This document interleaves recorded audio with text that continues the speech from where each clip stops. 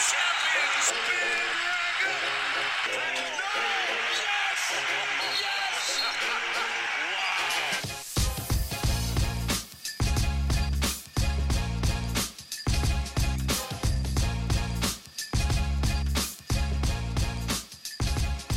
Hello, everyone, and welcome back. It's the Full 40 with Chris, Willie, and Trevor, part of the Nova Insider Network, and brought to you by Home Field Apparel, which finally we have some alignment today of I'm Home rocking Field it Apparel today. here.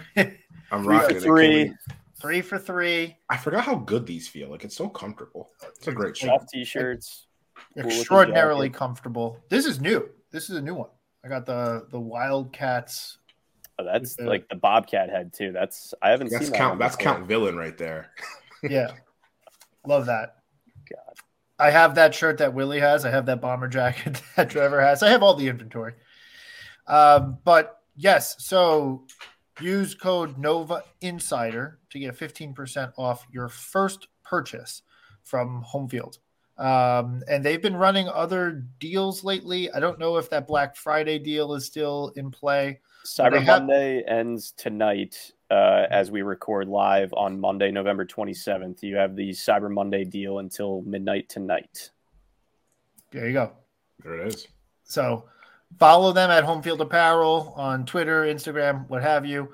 And yeah, they've been putting out a lot of stuff this year. So I'm expecting to get some more gear later this year. We haven't got any news on that, but I'm expecting more gear. Streets are saying a vest is coming. And by streets, I mean me. Yes, Willie's the streets. But yeah, let's talk about the week that was, because that's a lot changed in a week, huh? We have a drastically different outlook on life the last week. I think if you guys want to congratulate me now, that would be a good way to get things started. We asked for predictions last week. I said 3-0, and here we are, 3-0. And I ran from the grind. Chris, you were a coward. It's true. Just didn't believe that Neptune could win in Atlantis of all places. Like, guys, there's an entire feature film about this and another one coming out. Like, it's time to wake up here. Yeah, that should have been obvious. We should have been able to see that from the get-go. All right, so we got a lot to cover today, and we got about now under 28 minutes to get through this component of the podcast, because halfway through we're going to welcome on the guys from Hawk Talk podcast, the St. Joe's podcast. We've had them on before. We've done a show a couple years ago with them, and we're going to have them on live here in just a little bit. So let's get through our recap of the busy week. And look, so I'm not going to tell anyone anything they don't know. We beat up on Texas Tech 85-69, beat North Carolina in overtime 83-81, and beat the brakes off of Memphis 79-63, which is really not indicative of the score and the way that game was played. So let's get into it and kind of get through kind of our takeaways from the game. So I'll just to start from me, I said earlier on that I thought this team has a high defensive ceiling, and I'm really on that. The defense was really good throughout the time in the Bahamas. We played a high possession game with North Carolina. That's why they scored 83-81, but it was a high possession game, so it was a little bit more up tempo, which is what North Carolina likes to do. So that forced the scores higher, but you can't look at the scores. The defensive efficiency of this team was phenomenal throughout the course down there. And there's still a lot of ways to improve, but I got to start with the defense, for me, being the thing that stood out from a team-wide perspective, being the thing that stood out. I mean, it was talked about nonstop during I felt like every single game. Jimmy Dykes was talking about the way that we stand the man up and we don't open up our hips. And I was worried that we were going to have a game where we just kind of regressed, and we didn't. We got into everyone. And what I loved was and we spoke about this all year or earlier this season. It's we have the pressure defense where we're pushing up on people, but we're also not letting them get to the rim. And we're really just doing a good job of deterring that.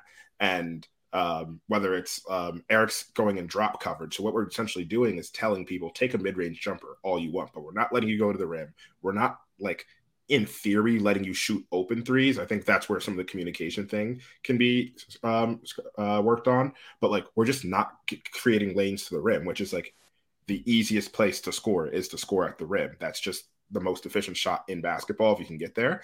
And we're not allowing you to do it. So of course the defense is going to look better. So I'm really excited about the way that it's looked. Yeah, we didn't necessarily. The Texas Tech game, I don't want to say I don't feel good about it, but let's state facts. Like, they are not a good jump shooting team. The matchup zone switching to man, depending on where the guy gets on the floor around the free throw line, really helped shut them down from getting a ton of open shots. They shot the three pretty well in the first half and then kind of cooled off as statistics would have happened. UNC game, I thought the only thing was we got really lucky on a lot of missed layups on their part. They got a lot of offensive rebounds, it felt like, but I don't know if somebody put a lid on the bucket in between, but we did a really good job of, again, I don't want to say getting lucky because they missed their shots. Guys are in their space and having them shoot differently than they would normally shoot if it was just an open lane, especially with how like Eric and Nana are there and take up a lot of space to kind of have somebody shoot differently. So the only thing that I thought was concerning with UNC was just some of the rebounding. If we could clean that up, I would feel a lot better. But early in the season. Yeah. And also with that, like, I mean, UNC has Baycott, who's one of the best rebounders in college basketball, if not the best rebounder. I think something that's interesting with that is like, yeah, they missed their bunnies, but like, I think we've started, not even just this year, historically, we've seen a lot of teams do that versus us. And I think it's just because we're so physical and so tough that like every shot like your base of your legs is being either like, I don't want to say pushed because that gets to the whole are we fouling them thing, but like it's just you have to fight through a lot of different stuff. And so like I think it wears on people where like you're physically like on offense, you are physically fighting to get to the basket against the strength of this team. And now like not just the strength, which we've always had, but like now we just have length where we can go 6'5", 6'6", 6'6", 6'6", 6'9" across the board. And so, like, I think that's part of it where, like, we saw them miss those bunnies, but it was because we kind of beat them up. And, like, but to your point, I also did feel like UNC, there was a little bit of, like, UNC loves their secondary break. They love to get out of transition. And, like, we had a lot of, like, miscommunications where there were open threes, especially in the first half where, like, Harrison Ingram was getting open. Cormac Ryan was, like, talking so much shit and, like, getting open. It was very frustrating, then very happy to see them foul out, or I wasn't happy to see Ryan get hurt, but like happy to see Ingram foul out and Ryan to like become less effective as the game went on. I guess when I say the positive on the defense side, like obviously the statistics bear it out, but for me, I think what I'm judging the defense on is, and you pointed to the Texas Tech game where they shot amazingly well, and you kind of look at, okay, why does that always seem to happen against us? But the thing that I'm pointing to is from a game plan perspective and from what we're physically capable of perspective, we're forcing other teams to play outside of how they want to play, which I think is a really good sign early on in this season. The game plans were great. The game plans were great. This was Kyle Neptune's best 2 3/4 game stretch, which we'll get into in a little bit. But like it was definitely his best stretch from a game plan perspective. So shouts to the individual assistant coaches who got the scout on everybody, but shouts to the coaching staff, and that starts with Kyle, like who made sure that was beaten to the players' brains, and shouts to the players who executed on the game plan. Right, like maybe in Texas Tech, a little overcommitted to the game plan in that we were bordering the line of letting them shoot like versus shoot over the defense versus like not being there on closing out on threes. And so I think that defensive communication is a point of emphasis going forward to get better. But again, like I really like the fact that this team has good game plan and can execute it physically because. Uh-oh. I guess we'll never know. I guess we'll never know what Chris wanted. It's just nice to see this happen to somebody else. Yeah, I think just to carry off his game plan point, it was very obvious, and the guys spoke about it in interviews. And if you were on Twitter at all, you saw the former players talking about how anytime they go on a trip like this, it is a business trip, and everybody is super locked in. Justin, I think the only time he touched the beach before the end of the tournament was when he had to go down there and do that ESPN interview that they kept playing. Yep. It was very obvious that ESPN only has, the one script when they're doing these Villanova games. But yeah, like Eric Dixon can't guard Kalkbrenner. Yeah, that point aside, which is not true. The first time they said that, I was like, "What are they talking about?"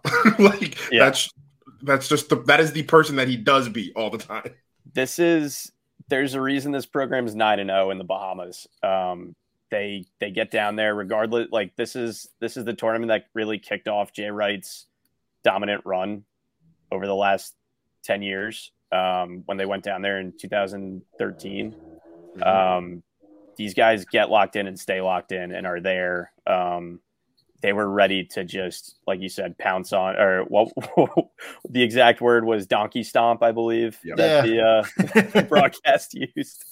They were waiting to donkey stomp Memphis at the end of it, and that was just really refreshing to see. I made the point that I basically forgot that Neptune was coaching the team because I didn't see anything that I was like, oh my God, I can't believe he's doing this. I can't believe he's subbing 5 guys at a time. Why is he subbing Mark at the 17.5-minute mark? Like, just the little things that have bothered me throughout the season and last year, I just did not see happening. And to me, I was like, wow, this is really, we're back. I mean, it felt good. I think there's a level of like, we're backness to that. I think like the other thing I wanted to call out just with that, it was like, as we think about just this team and like where we're heading to, like what I thought was super great was, I mean, and UNC fans are going to like be upset about it, but like we're able to manufacture fouls, and that's just like, and I am sure, to play devil's advocate, I am sure there are a couple calls every game that we commit a foul on and like it doesn't get called. That happens every single game.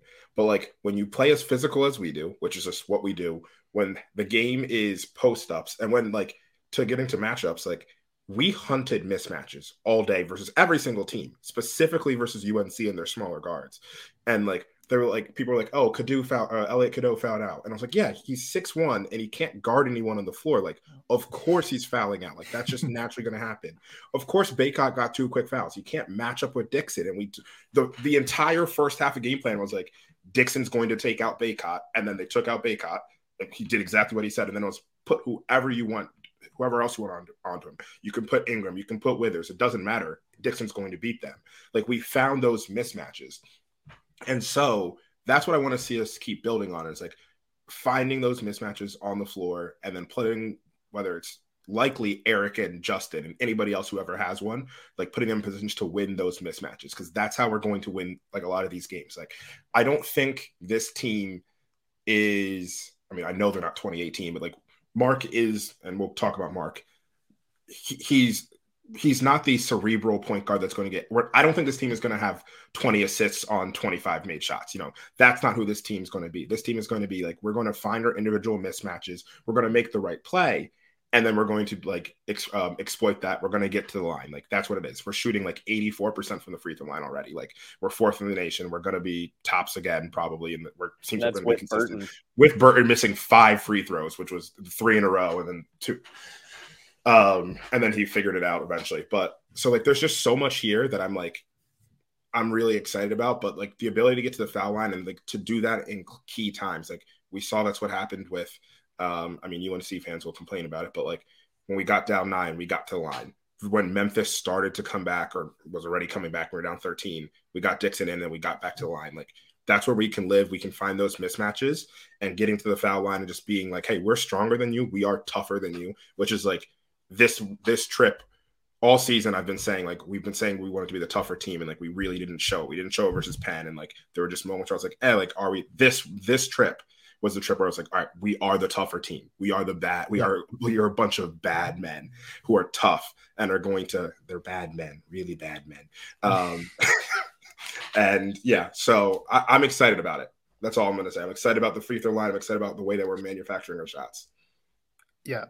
I mean, look, the free throw line thing stuck out to me, and it's been actually a little bit. It's been a bit since we played through like, hey, we're going to drive into the lane and try and get fouled underneath the rim. Like that was always part of it. But honestly, Jay Wright's earlier teams, like the Scotty Reynolds, Corey Fisher era of, and it's not even necessarily earlier, but I guess it's like, when he was a little bit more established, but not his golden run. Like that was a little bit more the identity. And so, and the personnel wise between Moore and Armstrong, and then the other guys who can get in there, Burton likes to up fake under the hoop, like whatever. Like it's that type of stuff will get you to the free throw line, and that's key. And we're a great free throw shooting team, so it's taking advantage of something that we have a relative advantage at. We are number 4 in the country at 84%, 83.6% in free throw percentage. Yeah. So, like, why not exploit that? If we're going to hit them all, if we're going to hit them more than anybody else, get there. And we're not, well, there's 2 things I want to call out. And we're not that great of a 3-point shooting team. I think we're going to average out to be like slightly above average for the season. Like that's so like knowing that we have that is one thing. And then 2, and I think this is a thing, we've also missed a lot of layups at the rim. Like that is something where I want to see Mark get better at. Bamba's missed a lot. Burton's missed a lot. And like, I think a lot of them go in between, like, I'm going to go dunk it. And then they decide not to. And then you have the weird, just kind of like, but like, just bad finishing, like Dante DiVincenzo level bad finishing at the NBA level. Like that's just what it is. But we're just missing like easy like things, and Mark being able to like grow in that is going to be huge. And the shot, like the ball screen, just letting Mark get downhill versus UNC. Like this is like, if we want to like take a step back, at the end of the UNC game, it is overtime. We were up 1. We have to make a shot. And we let our sophomore point guard basically, like, we didn't clear out, but basically gave him runway. He got to the rim and then finished through contact on one of the top 5 big men in college basketball and won. Like that's, or not an and one. It was just a bucket, that one. But like, regardless, that was really cool for me because I was like, all right, that ball wasn't in Justin's hands. That wasn't Eric. That was Mark making that play and Mark stepping up. And like, Mark is some work finishing away and then like figuring whatever the heck's up with his jumper away from being like a really, really high level college basketball player. And he's already a pretty good college basketball player without having those figured out. Yeah, Mark, to me, this was the tournament. Like, I think I pointed out, I think he went 10-3-3, 8-2, 8-2, or maybe I have those backwards a little bit, 10-2-2, 8-3, 8-3. But like, I want to see a little bit more on the assists to add another point of that I'd like to see from Mark, but he kind of took control and it impacted pace. Yep. We are now under 300, 298 in I didn't know tempo. that. I missed that. In tempo. Yeah. Holy crap. Which is like got to be the first time in a long time. Yeah. That we've been there. Slow down, speed racer. But possessions were 71. 76, which overtime game, and 70 in those 3 games, which before that it was 59, 66, 64, 67. So like pace is increasing, and that has a lot to do with Mark's impact on an individual game because Mark just plays faster. So, and the offense looked better. So I think that's proof positive. Like, do we need to be the fastest team in the country? By no means should we be the fastest team in the country, but just a little bit quicker pace. The speed guys, if you will. The speed guys. It's the speed boys. The speed boys. Sorry, the speed boys. We put in the speed boys, and look, he was right, Brian. He was right. Yeah. He wasn't wrong. Just looking at the clock, Mark's big bucket in overtime. We talked about in the group chat was an honorable mention as our alpha dog play or our man player. Which was it? Shaq Fit man play. Yeah. So that was an honorable mention. And then one of the other speed boys, TJ Bamba, who also gets up and down in a hurry. I think there's no question that his transition dunk kind of took that honor. That's going to be in the running for Shaq Fit Man Play of the Year on the 40s at the end of the year. Yeah, absolutely. I think we said that. I said this on this space that we had afterwards. It was just like that Texas Tech game. We were running a lot, just like opportunistically, and like TJ saw the space, saw that they weren't set, and just said, "Fuck it, I'm going." And like that aggressiveness is what I love to see, and that was smart. That wasn't dumb aggressiveness. That was being smart. And that's going back to your point about some of these guys who have that athletic ability are in between, like, oh, I don't know if I should dunk it or do the Brandon Slater thing and try to dunk it every single time. Mm-hmm. Brandon loved Brandon Slater. All he could do for the most part when he would try to finish is just dunk it every time.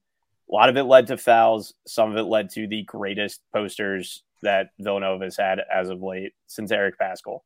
And so I love to see the aggression, and TJ, that was perfect. If you're going to miss the layup, just try to dunk it down the guy's throat. Yep.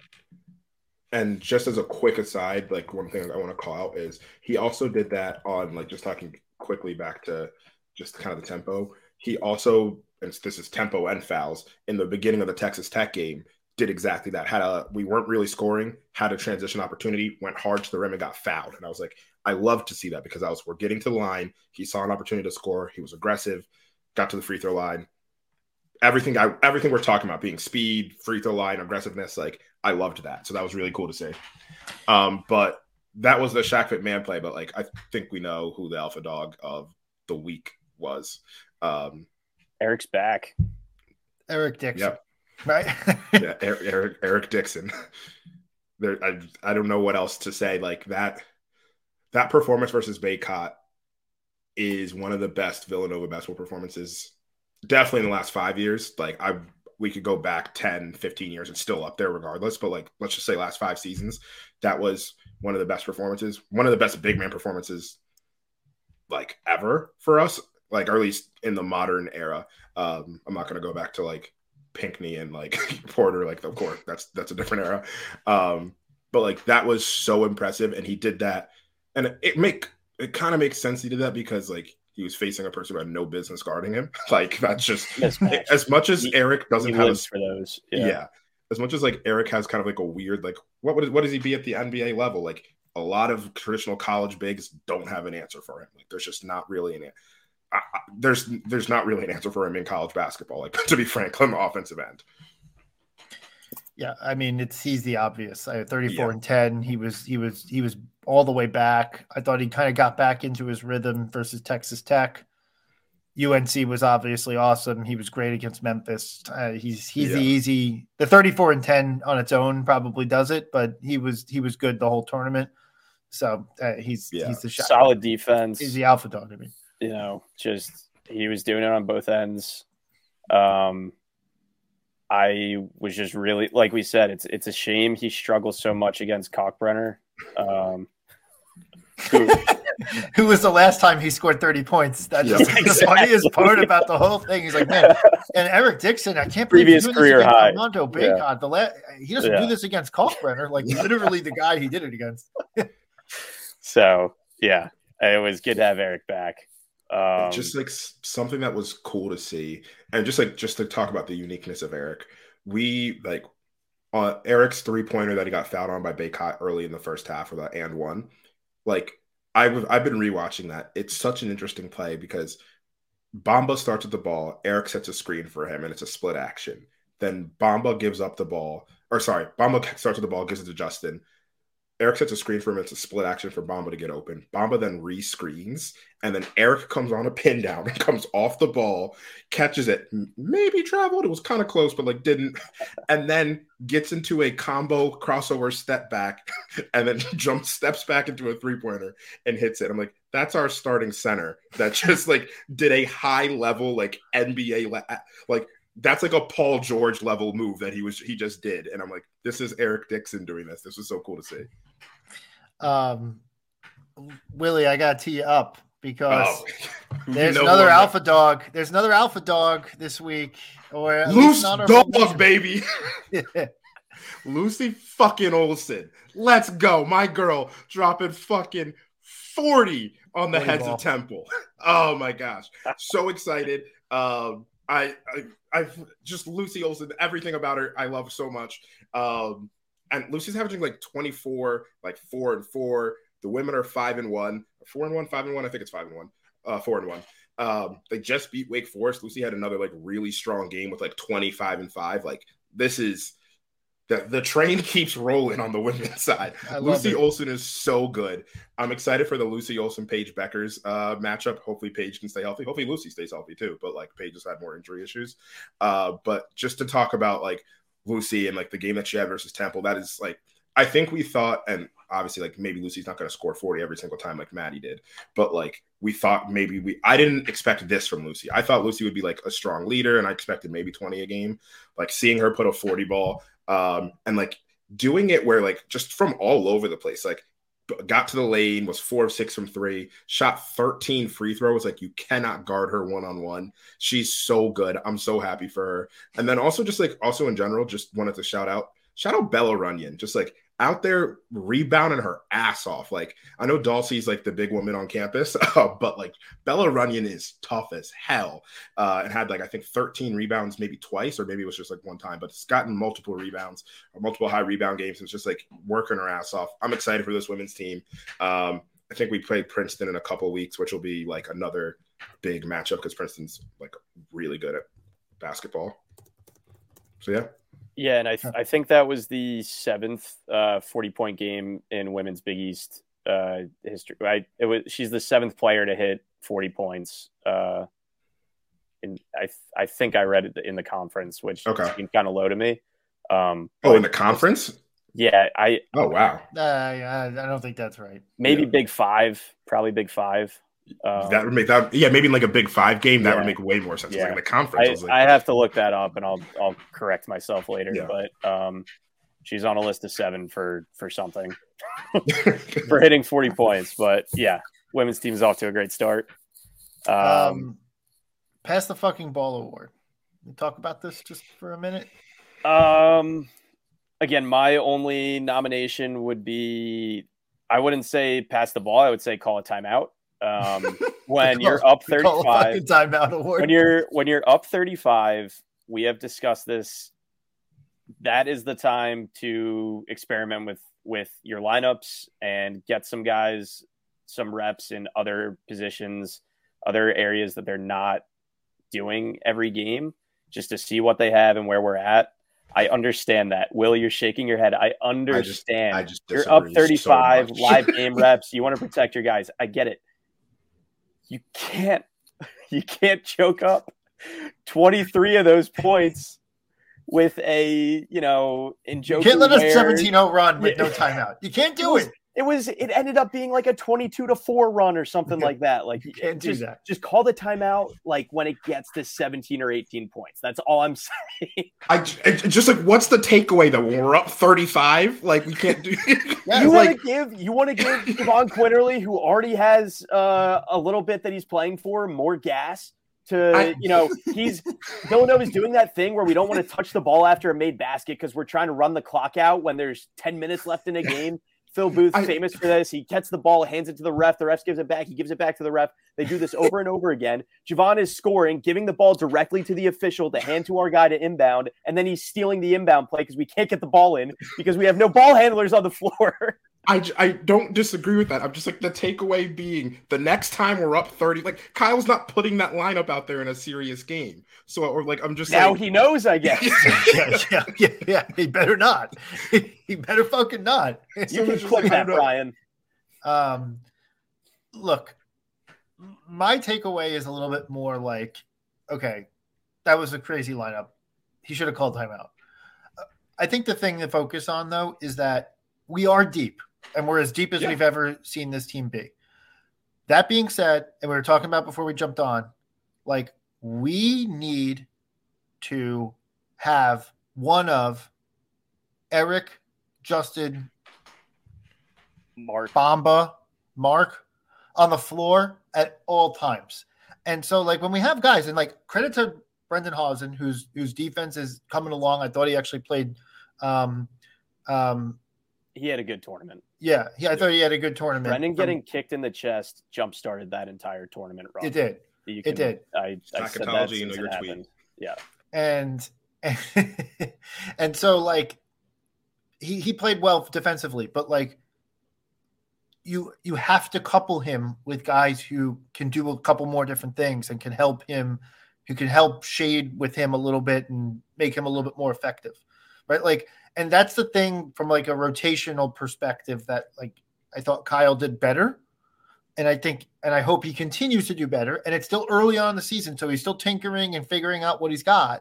But that's what I want to see. What I want to go back to, though, and not even the Memphis game, is like he did it well versus the UNC. He cut down the roster, the lineup. He got to 7. He situationally threw in Nana Njoku, who made huge plays. 2 big blocks back to back in the second half, like made huge plays. But he situationally did this, and like he didn't really put Hausen on the floor anymore. Like Hausen's value wasn't there. He went basically to 6 and then a situational 7th, and we saw. So I'm like, I'm okay with that in a tight game when he recognizes, all right, no, this is the 6.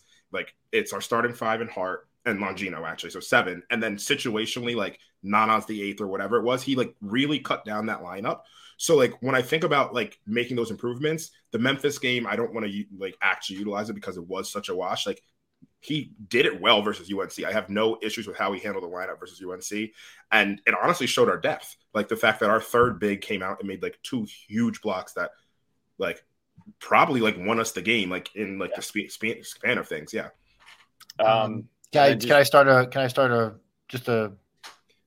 crazy narrative? Don't you say it. I'm going to start a crazy narrative. Mm-hmm.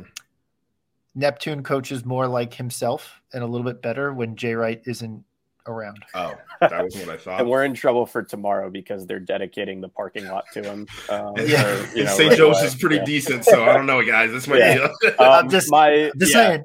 No, I agree. You don't have dad over your shoulder. We might be playing the third place game on Friday. My last pass the ball. Quarterback Jordan Longino, 2 for 3 passing, 2 touchdowns, 1 interception on his long ball inbound plays. Can we please set a screen and just get somebody open? Can we just set a screen and get somebody open in the backcourt so that we do not have to throw the ball 75 feet right into, gosh. Every time I see the home run pass, recent fans see the home run pass to Mikal Bridges against Oklahoma. I see the home run pass by Reggie Redding when he threw it out of fucking bounds and almost let Pitt back into that fucking game in 2009 Elite 8. Okay, I have. And again, now we have a quarterback on the floor, so it's just. All right. Please set a screen. I know the play. I don't think the players are listening to me for X's and O's advice. If they are, that's a different pass the ball award. But please set a screen and just maybe like cut and get open on the run or something. Just let Mark get a running start, run his guy into a screen, and take off a la Scotty Reynolds. That's it. That's all you have to do. So anyway. With that, let's welcome in Hawk Talk podcast guys. So. They are, I guess, in the stream with audio only. You guys just doing audio? Oh, hold on. Yeah, we can turn on our cameras. I don't know. Give me 1 second. Sorry about that, fellas. There you go. And I don't know about Pete. I don't think he's here yet. But while we're waiting for him, we're good to go. So we'll give him a second since we're doing this live. We've never actually done anything like this, so we appreciate you having us on. Thanks for coming. Yeah, I think Chris is frozen. Yeah, that makes sense. Yeah, Chris is probably frozen. Yeah, but fucking A, man. It's unbelievable. Tony, welcome on, and yeah. So Tony, tell us while we're waiting for Pete. Tell us a little bit more about the Hawk Talk podcast. I know we did a show with you guys a couple of years ago, but just refresh our listeners. Sure. And we'll do the same in just a second because I know you got this audio too. Absolutely. So for those who don't know us, at least I'm Tony. I write for 810talk.com. So it's a very interesting blog about A10. And for those who are unfamiliar with A10 Twitter, it's an interesting spot.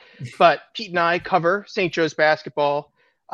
We do a podcast about once a week, and sometimes we have guests from Hawk Hill Hardwood, Matt Gifford. He's a sometimes contributor on the show, so it's always good to have him. And we just talk St. Joe's basketball. We don't like to talk about Villanova that much. We save it for one time a year, and we've been able to do a show with you guys before, which has been great, and glad to be back this time to talk a little trash, because this year, maybe this could be the year. So we'll see.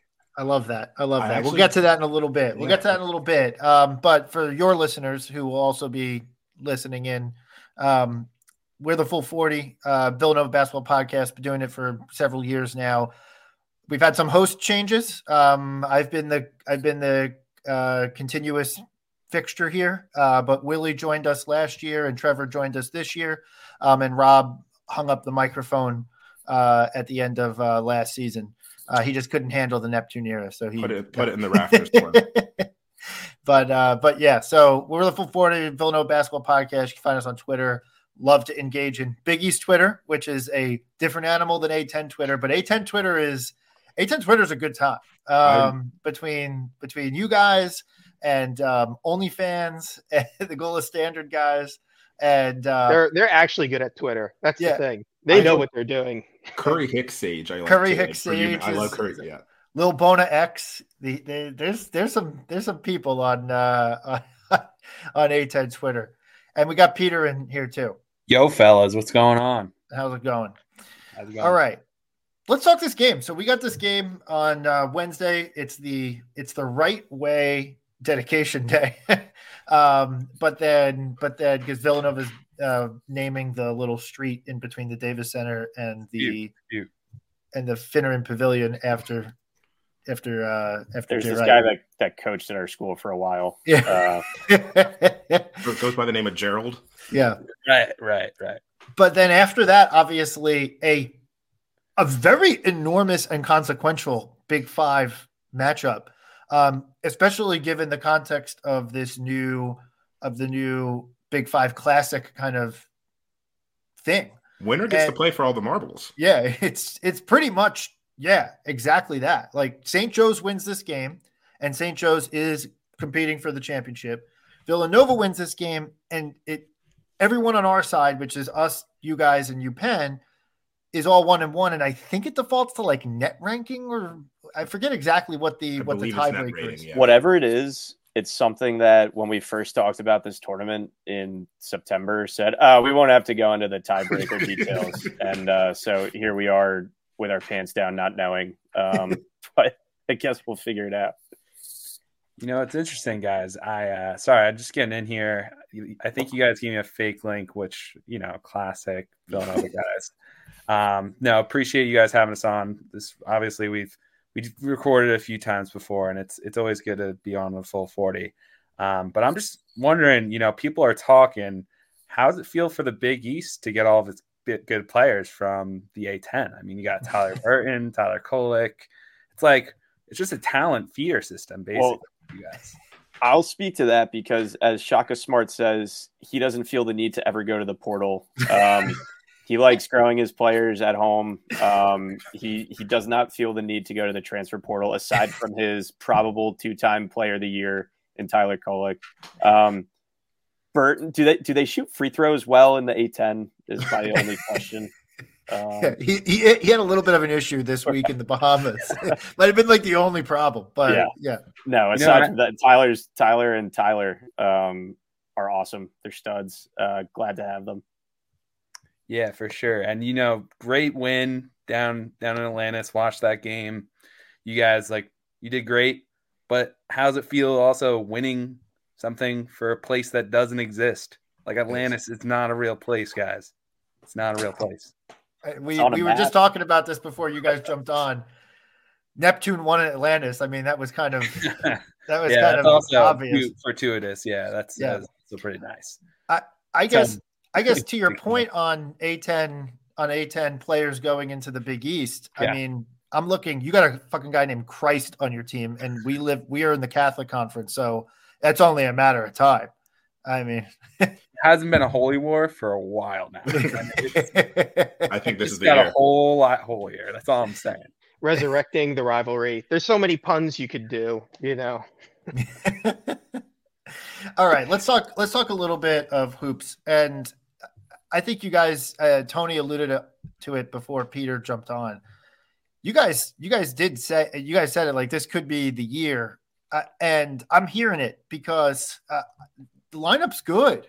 Like Billy Lang's got a good team out on Hawk Hill, and 118 in Ken Palm took a weird loss to A&M Commerce, but took Kentucky into overtime.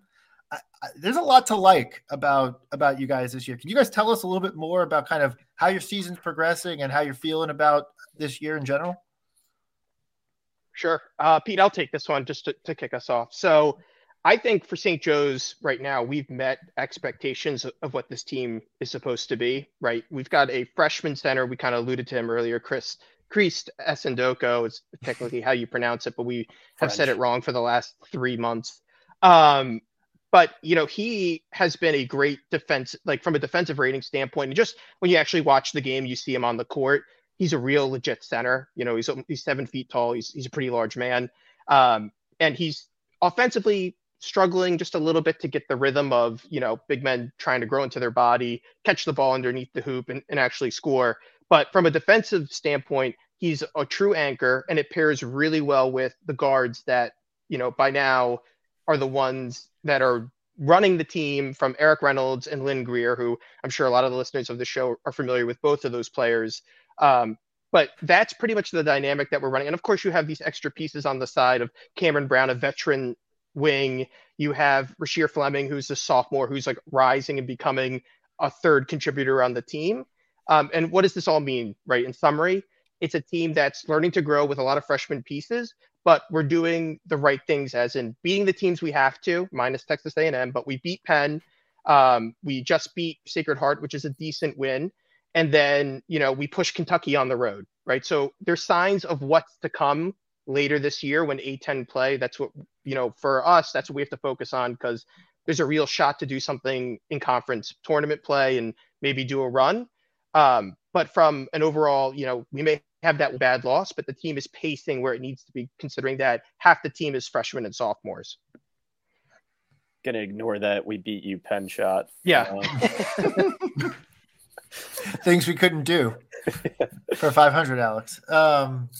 Yeah, no, and I'm looking at your guys, Ken Palm, just kind of looking at your page, and to the extent that you're expected to lose games in the A10 just based on pure Ken Palm ratings and metrics, it's like 1 point here, 2 points there, like expected to run out a pretty good record in conference. And I mean, you do that, you're going to put yourself in a position to make a run in the A10 tournament, but potentially with a couple big wins, find yourself on the bubble and then some for the big dance. So, I mean, look, it's good to see. As someone who's been tracking former Jay Wright assistants, it's good to see Billy Lang get start to get things rolling here, and definitely bringing out a good roster this year and off to a well. I like how you called it just Texas A&M, but aside from that, rolling out a good year so far. Overall, I feel like from what I've been able to see of y'all, that the defense has really improved, especially from last season where I felt like it was a big weak spot. What have y'all seen? What's changed in the defense? Is it just people being more calm in their roles? Is it the addition of Creased? What do you think's been that difference for y'all? Yeah, so Creasy Sandoko, like Tony said, brings something that we haven't really had. Someone who can move with his body, and in a game where he only scores 4 points is still plus 18 against Sacred Heart, right? I think he does things defensively that may not even just show up in the box score.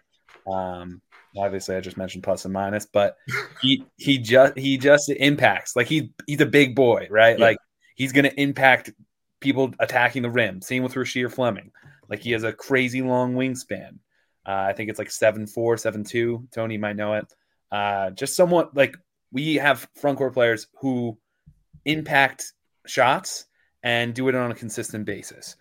And, quick guards, pesky guards, I think that also helps, right? So.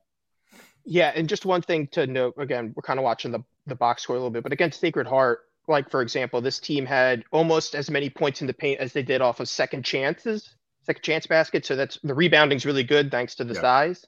And the other thing is points off turnover was really strong. And actually, when you combine both of them, they were almost more than just points in the paint. And then everything else was a 3-point shot. So the defense plus the size has benefited not only on the defensive end, but it's been generating points on the other end of the basket as well with either fast break stuff, or just second chances off of a rebound, or maybe it's a long rebound off a three and we're grabbing it and we're pushing the ball immediately with those two guards. So I think that also adds to the whole defensive aspect as well. We're generating points off of a pretty strong defense. Cool. Another question that I have, I don't think I've heard y'all mention this person's name. Xavier Brown, 2-part. Feel like he's actually a really good young freshman guard. From what I've seen, I really like him. But the first question is, why does he spell his name so stupidly? He's every got the whole end of the alphabet in his name. Every permutation of the name Xavier, it's in his name. So the hardest thing to get about Xavier Brown is spelling his name, right? I just call him X. Yeah. He's a smooth operator. The kid, like, you'll see him, he just has the poise of an upperclassman and like the body control of someone who understands how to play basketball at a high level. He's a high major talent in like a mid-major school, right? He moves very in control, and he knows how to attack the basket in ways that are like beyond his years. He really popped in the Kentucky game to me. That's where I was watching, and I was like, "Oh, this kid has like some juice to him. For sure, he'll be a good up transfer in a couple of years." Brian just timestamp that. I want to get the part where they called themselves a mid-major. My well-informed and deeply embedded sources, St. Joe's mentioned Xavier Brown. And then Cam Brown and Eric Reynolds as guys to really watch out and be nervous about, worried of. I saw Eric had the huge game against Kentucky. What is their game kind of look like for us? Are we nervous the second they touch a ball in the half court, like going to pull up from anywhere? Or is this more of get to the rim,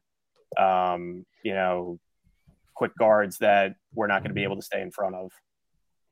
So I've been worried about this a little bit. They, I think 60 at one point of the game on Saturday or Sunday, they were at like 68% of their shots were from three, which is ridiculous. And then it got down to 60%, but that's because of like the last 2 minutes, there were just like a lot of shots being thrown up. But for majority of the game, they were shooting predominantly from the three.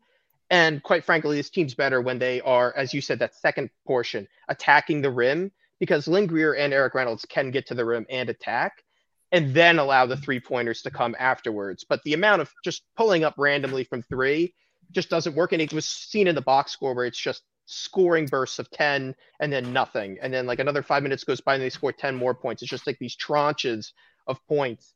That can't happen. Like if they do that against Villanova, we're going to lose. What we need to do is what we did against Kentucky, where Crease is getting involved in scoring in the paint. Reynolds is attacking the paint, but then, they're also, when they need to, making a three-pointer, but that's not what's driving the offense. So what you want to, if you're Villanova, is take those shots. Like, honestly, I wouldn't be afraid to leave them open for the first 2 or 3 seconds of a play or in the half court, because they're going to fire away, and that's just not, an in-rhythm shot. So I think that's what, if I'm Villanova, I'm planning to do to St. Joe's. I'm trying to goat them into shooting early threes. I've got good news for you. We love going 10 minutes without fucking scoring a point. It's a challenge we like to do. We only score for 30 minutes out of the game. This is going to be an ugly game, guys. Our podcast is very poorly named. There is,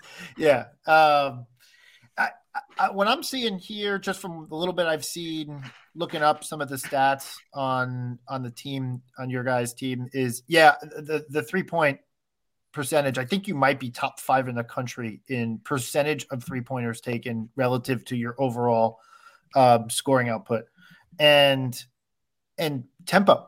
I think we're going to see a battle of tempo will in this game. You guys are top 125, I think I saw on KenPom.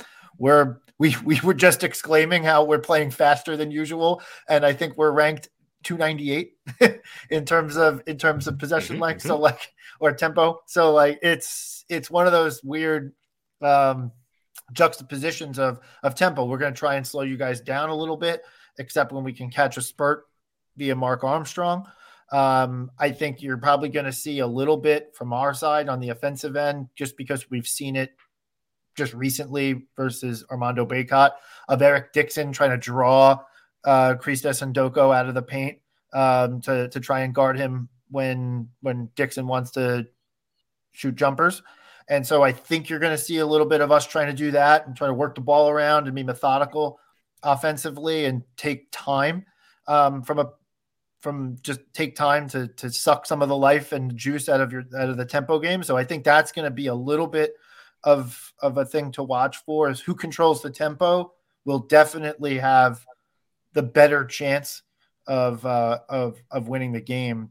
And then the other thing I want to see is Villanova's happy to let teams shoot threes if that's not their strong suit. But we just saw a game in the Bahamas versus Texas Tech where we let them shoot all the threes they want, and they had like an otherworldly shooting performance against us, and it made the game a little bit tighter than it should have for quite a bit of time. So if you guys are happy to chuck them and you hit them, it could be a long night for us. Yeah, I saw the matchup against UNC, and seeing what Dixon did against Bacot, has me thinking about what could happen. That was a crazy game. And I think if it's a back and forth like it was against UNC, that's what we want. I think if you guys play at your pace, we're less likely to be in rhythm. We're less likely to we have to score. It has to be a high scoring game for it to be close, I think. Who's your X factor? Maybe for me, I'll just say it's X Brown, because it's, X factor.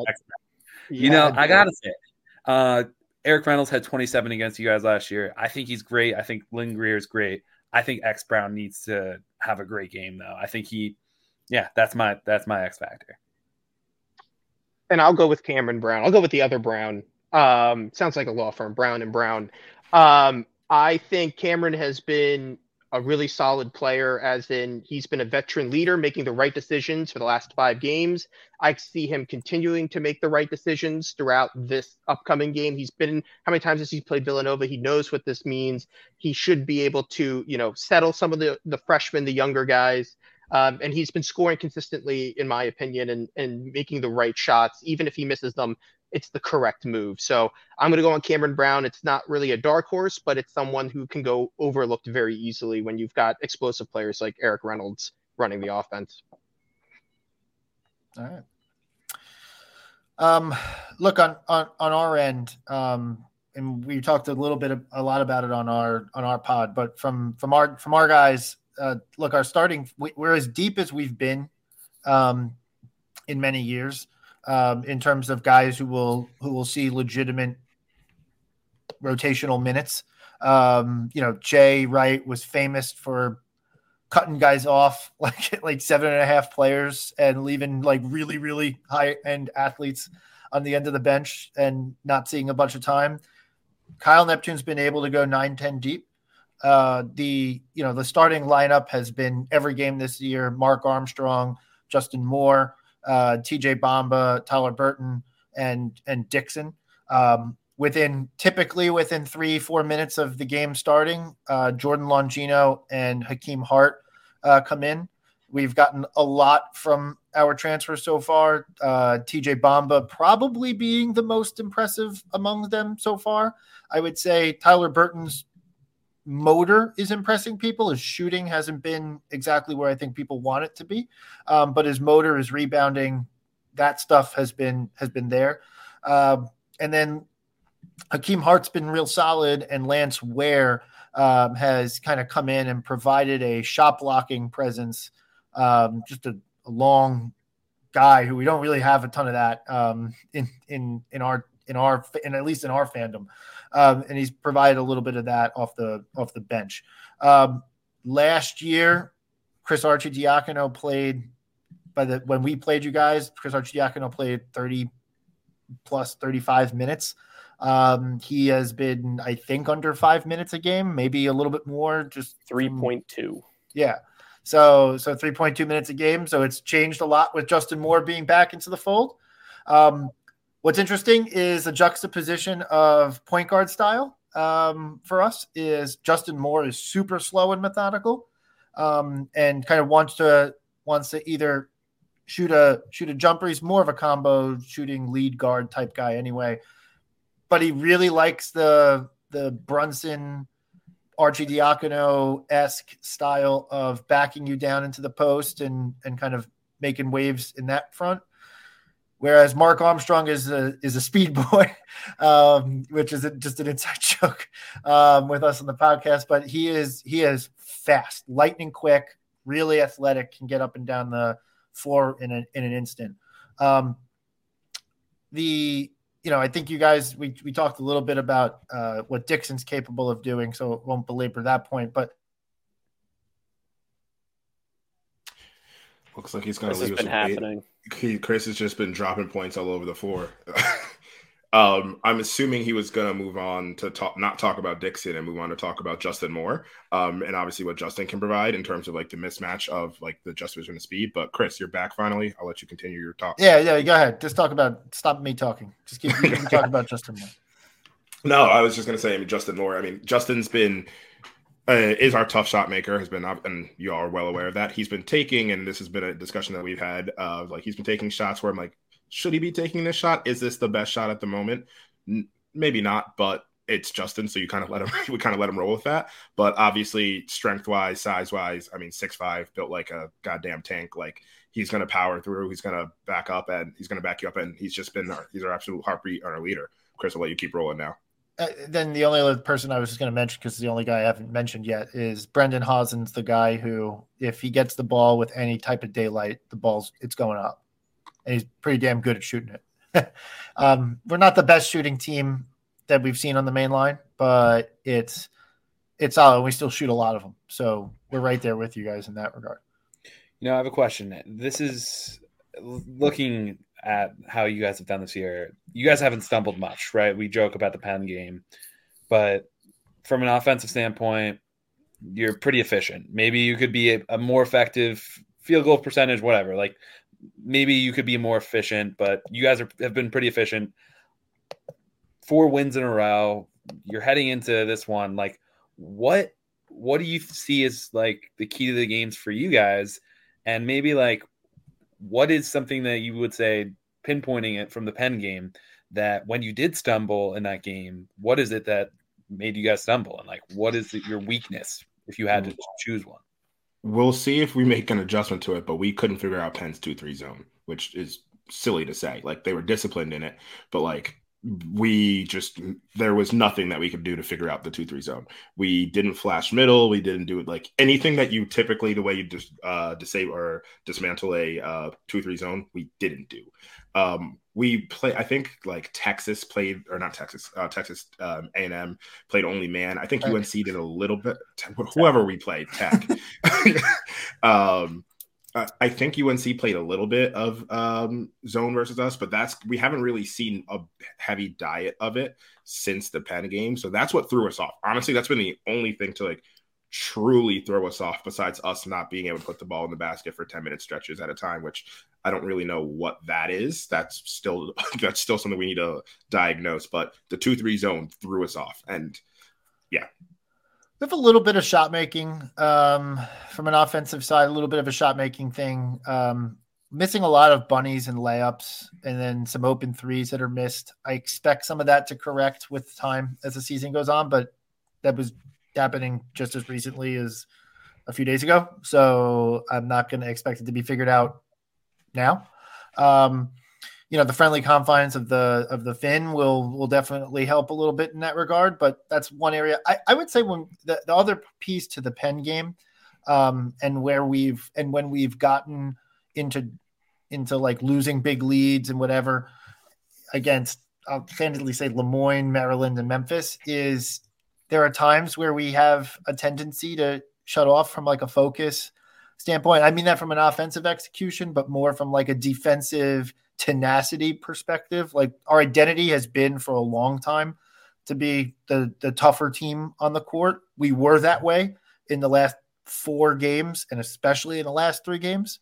I think that if we come out and are slow to come out the gate and are trying to figure it out and trade punches a little bit early, I think that's where I'll start to feel a little bit troubled.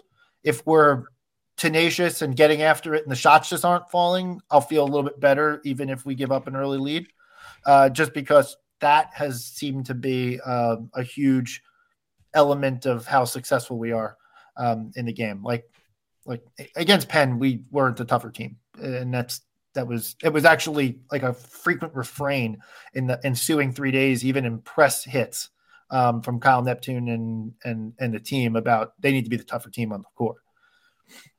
And one thing I want to call out, I was wrong. We didn't play UNC, Texas Tech, and Memphis didn't play a single possession of zone versus us. The 2 games that zone have been played for us versus us is Penn and Maryland, our 2 worst offensive performances. So like, play zone like that. But I don't think you all play very much zone either. So it might be a long day for you then. Yeah, we play really bad man-to-man where we try to chase guys off the 3-point line, but it looks like terrible if you're going to run into the shooter. So we've got, even though our defensive rating's good, there's a lot to work on. So I'm not sure what that's going to look like, but that's interesting. I mean, we can try. I don't think it will be good, but we'll see. Has anyone considered the fact that there are 2 players, one on each side, who is a Villanova legacy named Chris A? And have we decided whether or not we should just roll a ball out and let them go for it? I believe that's Chris Arizin on your side and the aforementioned Chris Archidiakono on our side. Anyone considered just a that? one-on-one? Yeah, the other 4 guys on the court can just like stand there and rebound for him, I guess. But Gotta be a lot of rebounds. Yeah. And have you considered the idea that your Chris A might be a sleeper agent, and are you concerned? We've been pondering that ever since Billy came here, honestly. What are you guys looking for? What's your key? I know you said X Brown is the X factor, but what are you looking for? We need a good shooting night. If I'm going to be honest, I think it comes down to the fact that it's sort of like the Billy Lang era of basketball when it comes to St. Joe's. It's shoot a lot of threes, and to beat really good teams, which hasn't necessarily happened for Billy Lang. We were close against Kentucky. You need to shoot at a really high clip and be effective at doing so. So I know that sounds silly, but that is truly what I think would be the key to the game. And yeah. Tony, what about you? I would say, you got to get Eric Reynolds going. But quite frankly, I'm very pessimistic because we've never closed a game like this before, ever. Right? We just had the Kentucky game. There was Auburn a few years ago. There have been times where we've been ready to play upset, and it just never comes through. And I don't know if that's coaching. I don't know if that's just because you can't, you got to learn how to do that. But it just hasn't. We've never had one of those signature wins yet, and I just doubt that it's going to happen. Again, maybe I'm giving away my preview a little early, but my prediction. But if this was on Hawk Hill, I might be a little bit more worried. I still think it's very plausible, but the fact that it's on like the right way day, it's just you guys are coming off a 4-game win streak. You just won the battle for Atlantis. It's the perfect setup, right? You got us right where we want us. I guess let's pivot the conversation a little bit to kind of what the ramifications are. We touched on it earlier, but the ramifications are: look, you guys go 2-0. You're playing for the Big 5 championship. We go 0-2. We're playing Drexel in the 5th place game. Which I kind of want to play Drexel. That'd be cool. It's kind of wild. And then I think with the net ranking, I was looking at the official net rankings haven't come out yet, but the CBS net rankings, I think we got the tiebreaker in our hands. So I feel like if it's either 1 or 3 for us in this one. And on the other side, Drexel's gone 0-2 already. They're set. They're going to be in the early cap of the matinee, if you will, of the classic on Saturday. And then at the same time, I believe LaSalle and Temple are duking it out to see who's going to get in first place and then second place. So one of us on Saturday is going to play either, or we could play Drexel. You guys are out of that conversation. But one of us is either going to then play LaSalle or Temple on Saturday. So that's kind of the ramifications. I'm curious to get your guys' thoughts on the Big Five change and everything that's going on. I know we did a space earlier in the year, but just kind of between us, like what do you guys feel about the Big Five and how it's evolved? Yeah, I can go first. Yeah, go Pete. Because I know Tony probably might feel differently about this. I think actually Chris or whoever it is, I don't know, but I feel a little bit more confident about the direction that the Big Five is going in. I think having those like games at the Wells Fargo, it has to be at that type of stage. Like the stage is the Wells Fargo. It can't be at the Palestra yet. Like maybe that's something down the line. Sure, if we revive the Big Five, the stage has to be set at the Wells Fargo just for a lot of different reasons. And then as far as like where I see the Big Five going though, like it can only be good if the rest of the teams of the Big Five are good, right? Like Fran Dunphy, congrats to him, 600 wins, huge milestone, great guy, Big Five legend, and arguably the best coach in the Big Five right now. Just be like historically, like he is not even arguably the best coach in the Big Five right now. Mm-hmm. 5-1 to start the year, and I think like we need those teams like LaSalle, like Temple, like St. Joe's, and even Penn to bring back the energy like Penn did. So I like the direction it's going. I'm hopeful. I hear they're bringing back the pomp and circumstance. I hear they're bringing back the streamers, the rollouts. I'll see it. Like when I see it, I'll believe it, and I'm hoping to see it because I'm excited for it. So. Yeah, my biggest gripe so far has been the rollouts. So far the Penn students have been much better at writing, and that's just, I get it. They went to an Ivy League school. But they did misspell tuition in our game versus them. Takes an Ivy Leaguer to really screw it up.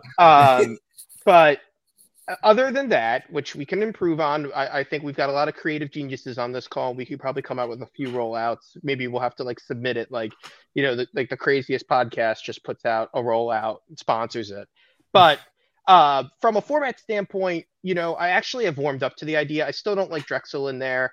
And I'm unapologetic about that. I don't care how many feelings I hurt saying that one. But with that said, even though, losing the Temple game was my biggest issue this season, I was very glad that we kept the Villanova game on the schedule. Just like, I know it's a part of the Big Five tournament, but it's its own standalone game, which I think is really nice. And they made sure to keep us together, which is, I appreciate it. But it does hurt losing that Temple game. LaSalle, I don't really care about because we see them all the time. So it's not really that big of a deal for us. But from an overall experience level, I've been somewhat pleased, right? We got the Penn game, which was great. We're playing Villanova. We don't get to see Temple, but hey, maybe we do. Maybe we pull the upset. Temple beats LaSalle and we get to see them. So I think it was a decent compromise for what we could have. It could have been all or nothing, right? And I think we found somewhat of a middle road where everyone could be a little happier with it. Yeah, they had to try something, is my standpoint at least. And we'll see how that works out. My concern is that, and look, I was a fan of this. My concern right now is that there's still not a lot of fanfare about this on socials and whatever. I can't remember if I got an email about it. I haven't seen a whole lot. And maybe it's just like they want to wait until the game on Wednesday happens so they know the matchups and then they'll go all out. But that's a little too late. It's a holiday season. People are making plans and shit. So like, I'm a little bit concerned about that.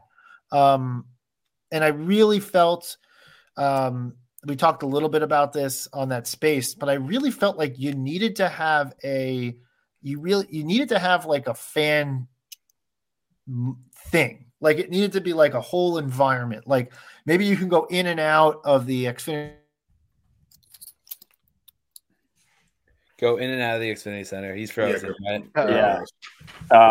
That's usually how you can enter and exit bars. That's how that happens. No, I think he meant you should be able to leave sessions and come back. I think that's what he was going. But yeah, there needed to be something to kind of guide this and say, like, we're going to make this an event. This is a big deal. And just the fact that I think I got one email about it. From Villanova ticketing, nothing. I haven't seen any marketing done by the Big Five yet, but other than that, there's a thing happening on Saturday. They don't have the matchups yet, so it's hard to say who's playing when. But I would agree that that's been a disappointment, and you hope it can only improve. I think it's because like we're planning something big, and this. I just connected all the dots for me right here. I think we're gonna get Taylor Swift to be at the Big Five. And like that's what's going to change it. Like it's going to be like, holy crap, Taylor Swift's watching LaSalle versus St. Joe's, and like then all the networks are going to be there, and then it's going to be like people are going to be rushing the door. So like it's going to be it's that kind of play. She's done her international tour right now, or this part of it she'll be done. She'll be coming back home. It's like she's gonna go see the parents for Thanksgiving. She'll be in the area, so Taylor Swift's going to be there. That's what we've been working on this whole time. I know it. That's probably true. The last thing that I just want to ask, I promised someone I would ask this. The home games I've been seeing on social media, you have a really handsome, really talented kid at the end of the floor who's mopping up the lane after free throws and made baskets. How do you think the team's going to fare with him not being able to be the mop guy on the court because it's a Villanova home game and he will be sitting in the stands with the Villanova fans with his family? Of course, referring to student manager Nicholas Kesley.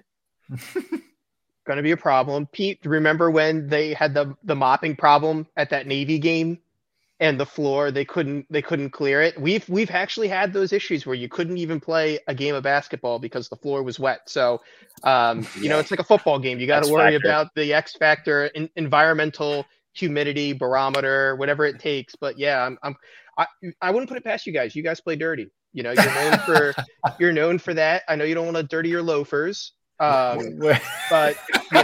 it's gonna happen.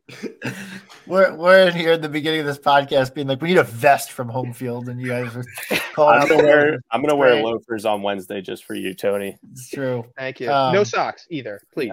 Yeah. Don't be a barbarian. All right, before we go, because we got to wrap this up. Predictions. Around the horn. Tony, you got your prediction. You kind of hinted it, so go ahead.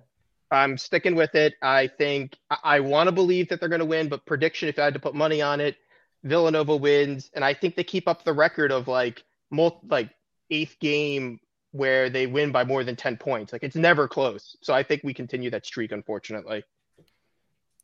This now that we're talking about the Big Five, this kind of scares me a little bit. Just getting back to that idea, and I'll answer this question, I promise. The pod system, if that ends up being where St. Joe's doesn't play Villanova, I think fans are going to flip. If that is no longer built into the schedule, first off, we're going to have a huge scheduling issue on our hands and a lot of unhappy fans. You're asking for a specific number for this one. I'll go back to last year's game. I'm going to say 71-68. It's a close one. You guys pull it off, though. I can't. Brutal, but I can't just keep on saying. Yeah. We can't even come on here and trash talk. That's how bad it is. So we'll just wait for the day to happen, and then we can really start going in at it. I think it'll be up and down early. I think you guys will get some shots up and hit them early on. I think it'll be, but I do think it'll end up being like one of those games that kind of stretches out to like 10, 11 points, maybe garbage time. It goes up and down a little bit from there, but I'm kind of on that tune where Tony is from terms of final results. Probably 76-65. It's kind of where my head's at. Willie, Trevor? Tyler Burton's going to be playing an A10 team again, so I'm expecting 20-8 from him. I said we're going to go 10-1 in the non-con. We already have our one, so I'm going to keep rolling with this. Oh, geez. But yeah, we're going to keep rolling with this. Yeah, I don't think we get north of like 80, but I would say Villanova win a comfortable margin at the end from a back and forth game in the beginning. I think.